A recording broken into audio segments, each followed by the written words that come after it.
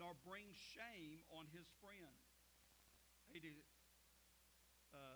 Despicable person is despised in his eyes, but he honors those who fear the Lord, who take an oath or a promise, and then will not deter from that, or even in harm's way or to his disadvantage, and does not change. He does not change from the promise that he has made. Anybody ever make a promise to you that they didn't keep?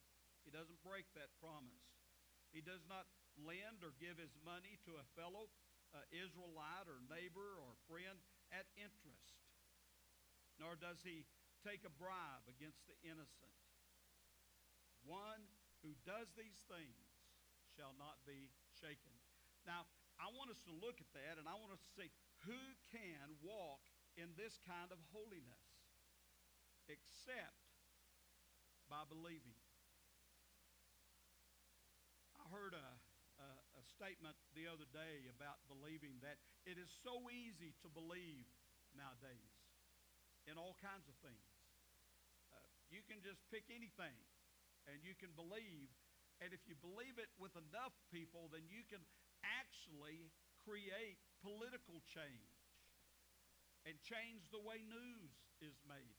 It's so easy to believe, and it's so easy to stir up people to believe in just about anything. But the Bible says that believing is the heart of the one that is going to reside in God's tent and on his holy hill. Genesis 15:6 says, then he believed, talking about Abraham, in the Lord, and he credited it for his righteousness. Hebrews 11 kind of repeats that about many of the Old Testament people, and talked about how their believing, their faith was credited to their righteousness. But believing was not an easy thing. It was a choice on Abraham's life that God had made. Abraham didn't just one day say, you know what, I think it'll be really great to go to Canaan and serve God in Canaan.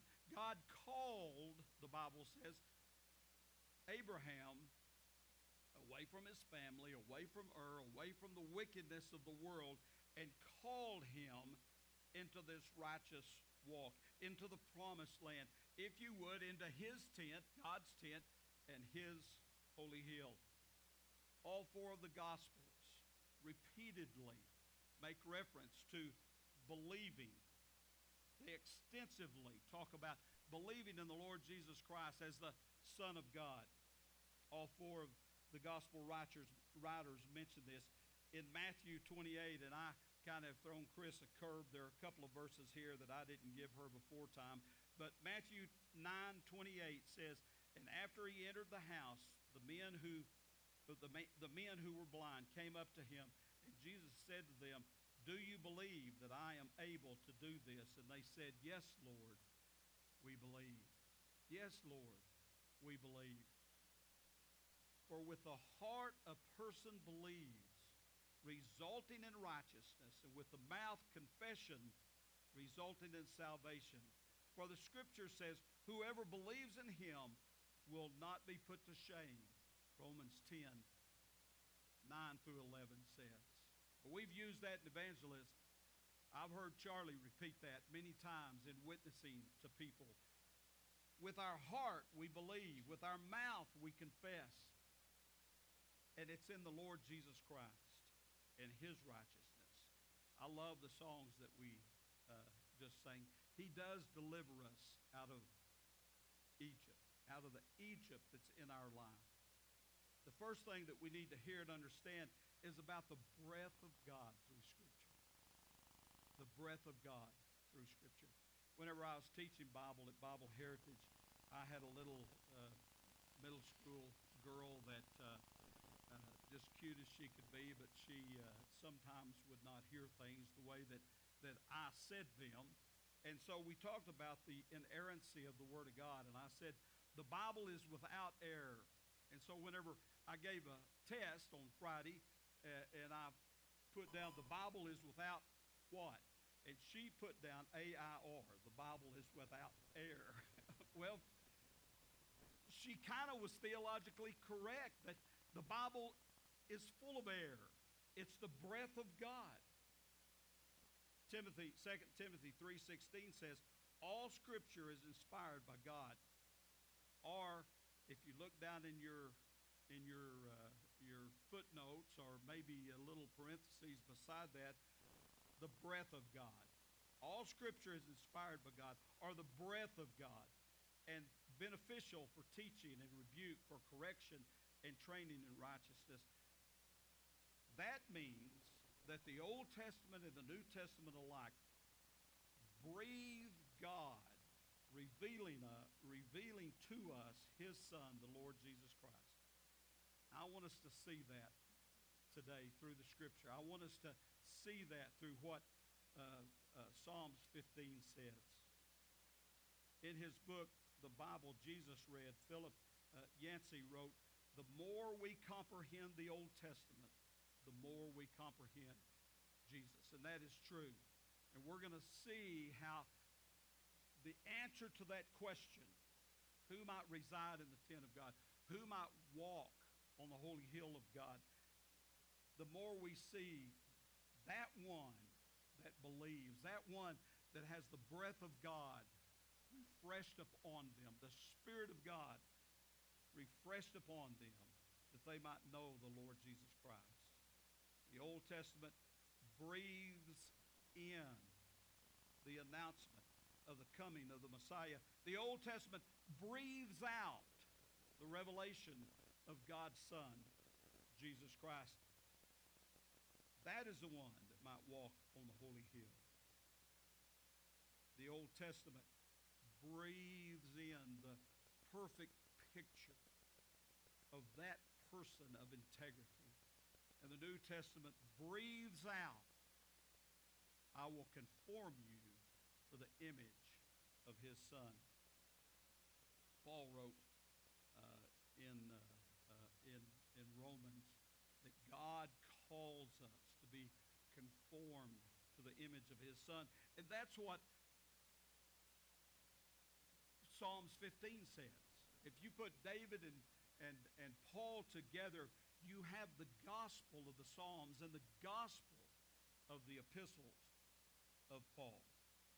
So now, the second thing we see is, what do we do?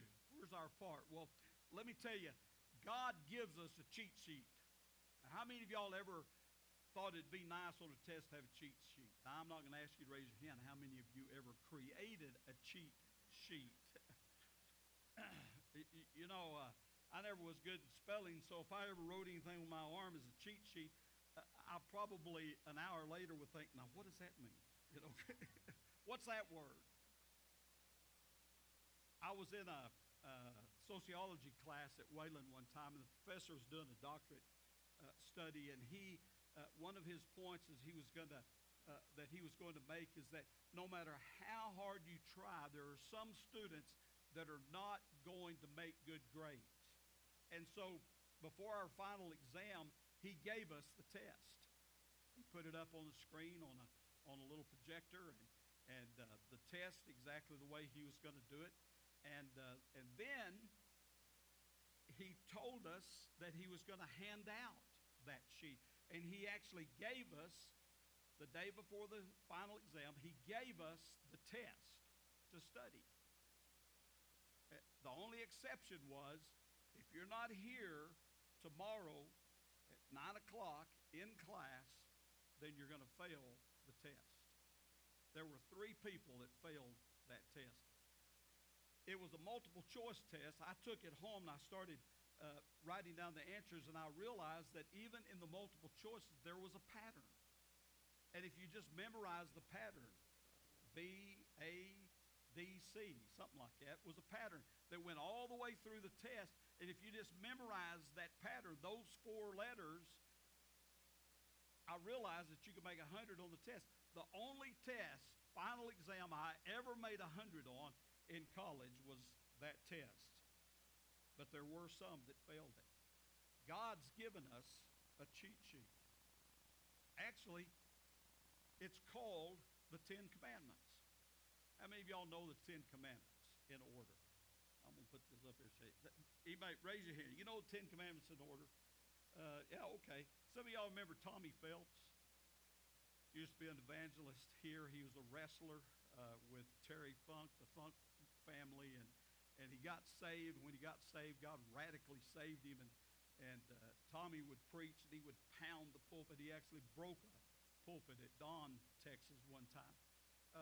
We had him in a revival at the little church that I was youth director in at Plainview when I was in college, and so we were going around visiting, and there was a donut stop on 24th Street in Plainview, and so he wanted to stop and have donuts. We walked in, and he'd walk up to tables, and he'd slap down a $10 bill, and he'd say, "That $10 is yours if you can tell me the Ten Commandments in order." And he would do stuff like that, and Don and I would kind of sit back, oh, okay, And I love the Ten Commandments, and if you don't know them in order, you need to learn them in order. Don and I used to do a lot of children's camps, and we had a little chart that we could help kids, and we won't go into that. But the Ten Commandments, Exodus 20, 1 through 17. God starts out the Ten Commandments by saying, I'm the God that brought you out of your Egypt. That's actually what verse 1 says. And then starting with verse 2 and going through 17 are the Ten Commandments. Who can walk with integrity and onto the hill, the holy hill of God? He gives us that picture in the Ten Commandments.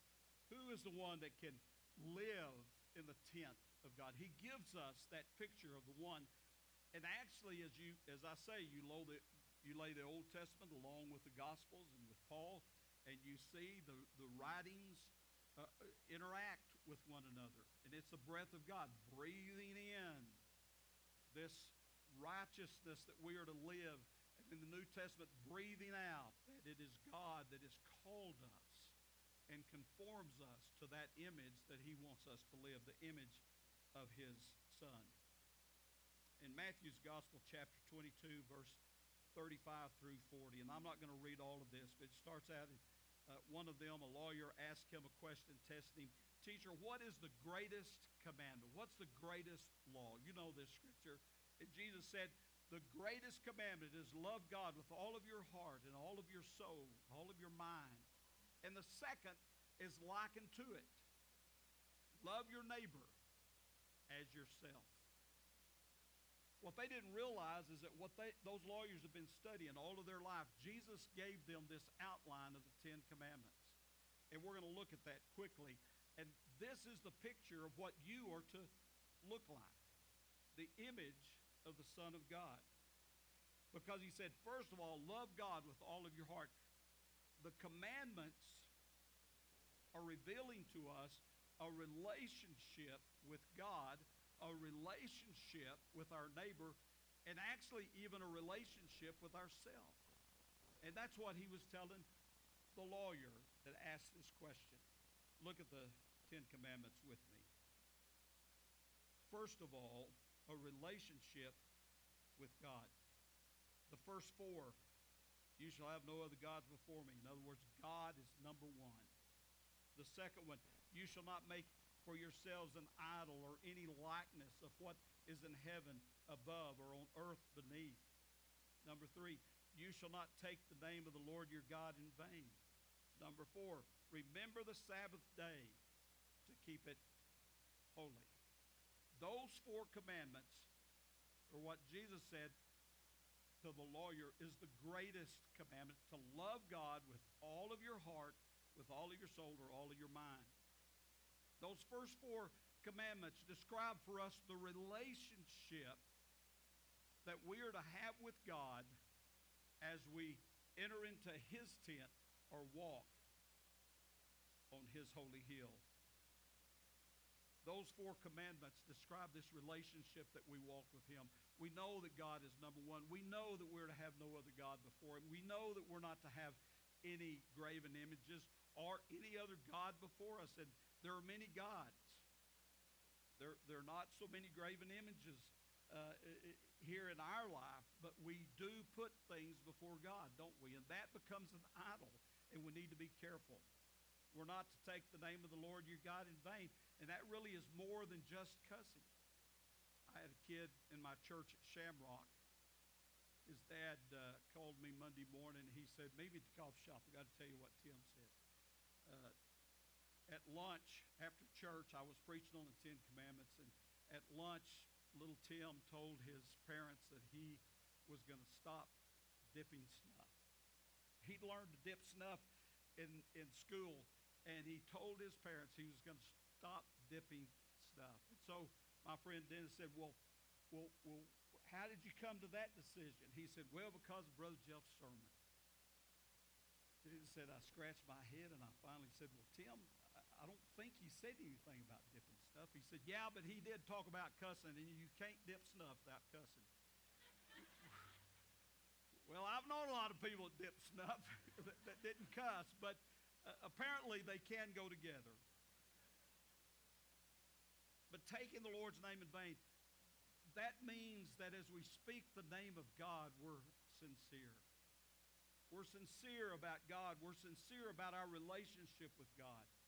I truly believe that anytime we say that we are going to pray for somebody and we don't, then we've taken the name of God in vain. We've made God's name just a vain thing that we throw out there, saying, I'll pray for you. Politicians do this all the time. The day after 9/11, or the Sunday after 9/11, I was invited to preach at a Methodist church in McLean, and the preacher called me, and he said he was a new preacher, had just started preaching, and he was at McLean, and he said, Jeff, would you please come and supply? He said, I can't address my congregation on this Sunday after 9/11. And so I went, and as I traveled down I-40, it was unbelievable how many trucks that, and you've seen trucks that had dirt on the back of their trailer, and in the dirt would be scribed, pray for America. And I've just wondered how many of them really were praying for America, because when we say we're going to pray for somebody, when we say we're going to make that commitment, to not fulfill that commitment is taking God's name in vain. Taking God's name in vain is more than just cussing. It's using God in a flippant way that might even try to make us look better. And then to remember the Sabbath day to keep it holy. We've got a chart, and I wish I had time to show it to you on how you memorize these commandments, and it really is neat. But I like the one, number 4, the chart that Don and I use to teach the commandments to kids is you make a 4 the old-fashioned way. You know, you make a 3 sticks, or the one down the middle of it, and you show a 4. And then on this chart, we would make that look like a church pew with a kid, stick figure kid, sitting on the church pew. And that's how you remember the Sabbath day and keep it holy. These 4 commandments have to do with our relationship with the God whose tent that we would desire to dwell in, whose hill, holy hill, we would desire to walk on. The next 5 commandments, now that's just 9, isn't it? 4 and 5 is 9. The next 5 commandments, Jesus said, love your neighbor. Love your neighbor. And the next 5 commandments have to do with our relationship in society, with our relationship with our neighbor. Who's our neighbor? Well, those that live in our own house, our brothers, our sisters, our cousins. Like I said, we have Camp Grant Buddy Nana all summer with our grandkids and intermixed cousins that are our grandkids, and they get along very well most of the time. But our neighbor would be even those that live in our own house, that dwell in our own house. Our neighbor are those that live next door to us and down the street. Our neighbor are those that God puts in our way, perhaps for just a moment, even sometimes in an elevator. That person becomes our neighbor. And you enter into a relationship with that person. Look at the relationship. Look at the picture of that relationship. First of commandment 5, honor your father and your mother, so that your days may be prolonged on the land which the Lord your God gives you. I've talked to a lot of kids that kind of were in trouble some way or the other. And whenever you talk to them and you start drawing things out, and even older adults, and you start drawing out the problems, it can go all the way back to a problem that a parent had and their judgment of that parent. They're not honoring that parent. You notice here it says, honor your father and your mother. It doesn't say if they deserve to be honored. There are some parents that do not deserve to be honored. I know that.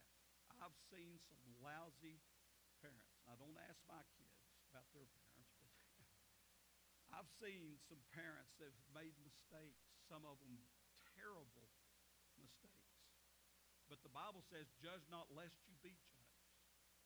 One high school kid that I had an opportunity, the judge actually kind of put him in my charge years ago, and said, as long as you're meeting with Pastor Messer once a week, and I kind of get a report from him, I'm gonna kind of put off what we do here. But he was having trouble with alcohol. He'd been caught driving and drinking a number of times, and so as I visited with this young man for a period of several weeks, he told me about his dad whenever he was like 3, 4, 5, 6 years old, taking him to bars and setting him on the bar stool and teaching him how to flirt with girls and how to drink. And I said, well, how do you feel about that? He said, I despised that man for doing that. I despised him. And I just can't get over that. And yet, judge not lest you be judged. He was falling into the exact same trap that his dad did. You see, honoring your father and your mother has more to do with what you're going to do with your life and your outcome. It doesn't say that your parents' days will be prolonged. It says your days will be prolonged. And so it's a relationship. Even in your own home, we are to honor our parents. Number 6, thou shalt not murder. I love this one too, and I'm not giving you all these symbols, but this is an easy one. If you turn a 6 sideways, looks kind of like a gun, doesn't it? You put a little trigger down there. And number 6 says, thou shalt not kill. Thou shalt not murder. I just served on the grand jury a few months ago, second time I've had the opportunity to do that. And it's unbelievable, the senseless murder that's going on in Amarillo.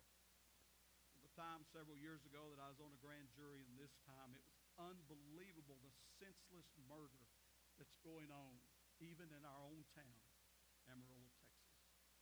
I won't even get into, and I can't legally, the things that we had to see, and it just breaks your heart. We're not to kill, but it's not just with a gun. It's not just by taking somebody's physical life. We can murder a person's reputation. We can murder that person. The Bible tells us to watch our mouth that it does not slander. Number 7, thou shalt not commit adultery. That means that we just are faithful. And as David looked on Bathsheba, he committed adultery, and then he turned around and committed murder. And that was David, the man after God's own heart. And we think, these are things that I won't do. These are things that are not going to be a part of who I am. And yet, it's so easy. It's so easy. And God said, thou shalt not commit adultery. Just be true. The relationship that you have with your mate, just be true. And by the way, I think you need to be true to your mate even before you are married or even before you meet your mate. That's an important thing. Be true to your mate. Thou shalt not steal. I like this one too. You turn a 8 sideways, looks like a pair of handcuffs. What do they do when you steal? They arrest you, put you in handcuffs. Thou shalt not steal. There are a lot of ways to steal other than just taking something off the shelf. You know how Billy the Kid started his life of crime, his short life of crime. He was killed when he was 21. His dad had left. They didn't know where he was. He'd been gone for a while. Billy was the oldest in the family, and he went into a little general store, and he stole food. And then he later shot a man.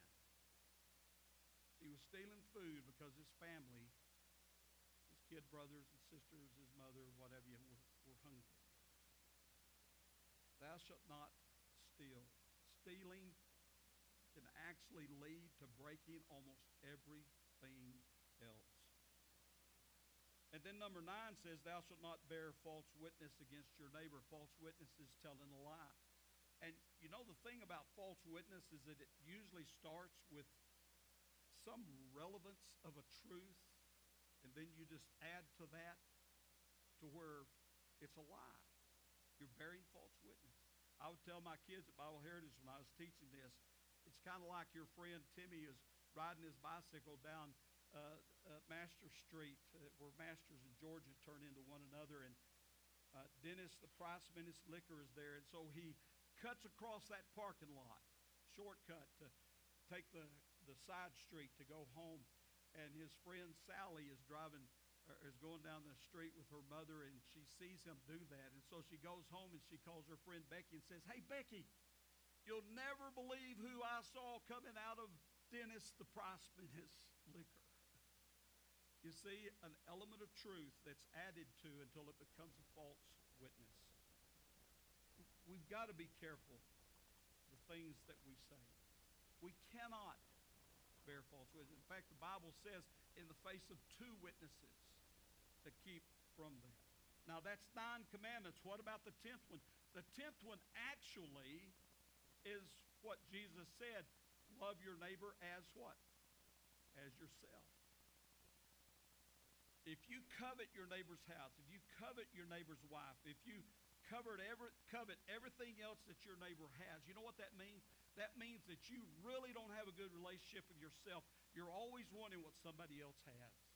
You settle into the house of your dreams and you love it, and then all of a sudden your neighbor builds a bigger and better house with a beautiful swimming pool in the backyard. Oh, you can't stand it, and you want that house, and you do everything you can do to try and get that house or whatever. Coveting means that you're not happy with who you are, and I've met a lot of people who are not happy with who they are, who can't love their neighbor, who can't love God because they do not love themselves. And that brings us to the breathing out of the New Testament, to the breathing out of understanding that it is God that has called us. It's not us being perfect. We never will love ourselves if we are trying to be perfect. It's knowing that God has called us into the image of His Son, Jesus Christ. And this picture of the 10 Commandments is a picture of being conformed to the image of God's Son. That's how we love ourselves, by knowing that God has first loved us. God has first loved us. I forgot to ask anybody how you end this service. I don't know if you have a public invitation, but let me tell you that anytime the Scripture is presented to you, it's an invitation for you to make a decision, no matter who you are, no matter how long you've been a Christian, no matter how many times you've been in the church door. The Word of God calls for a response to His Holy Spirit breathing on you, and you make a decision according to His Word. Let's pray, and then I'm going to turn it over, Julie, to you. Lord, thank you that you love us. And I just give this service completely and totally to you. Thank you, Lord, that this is you breathing out on us, your Holy Spirit. And we just praise you and worship you in your precious holy name, knowing and believing. Amen. We will have people at the front to pray if you would like to come forward.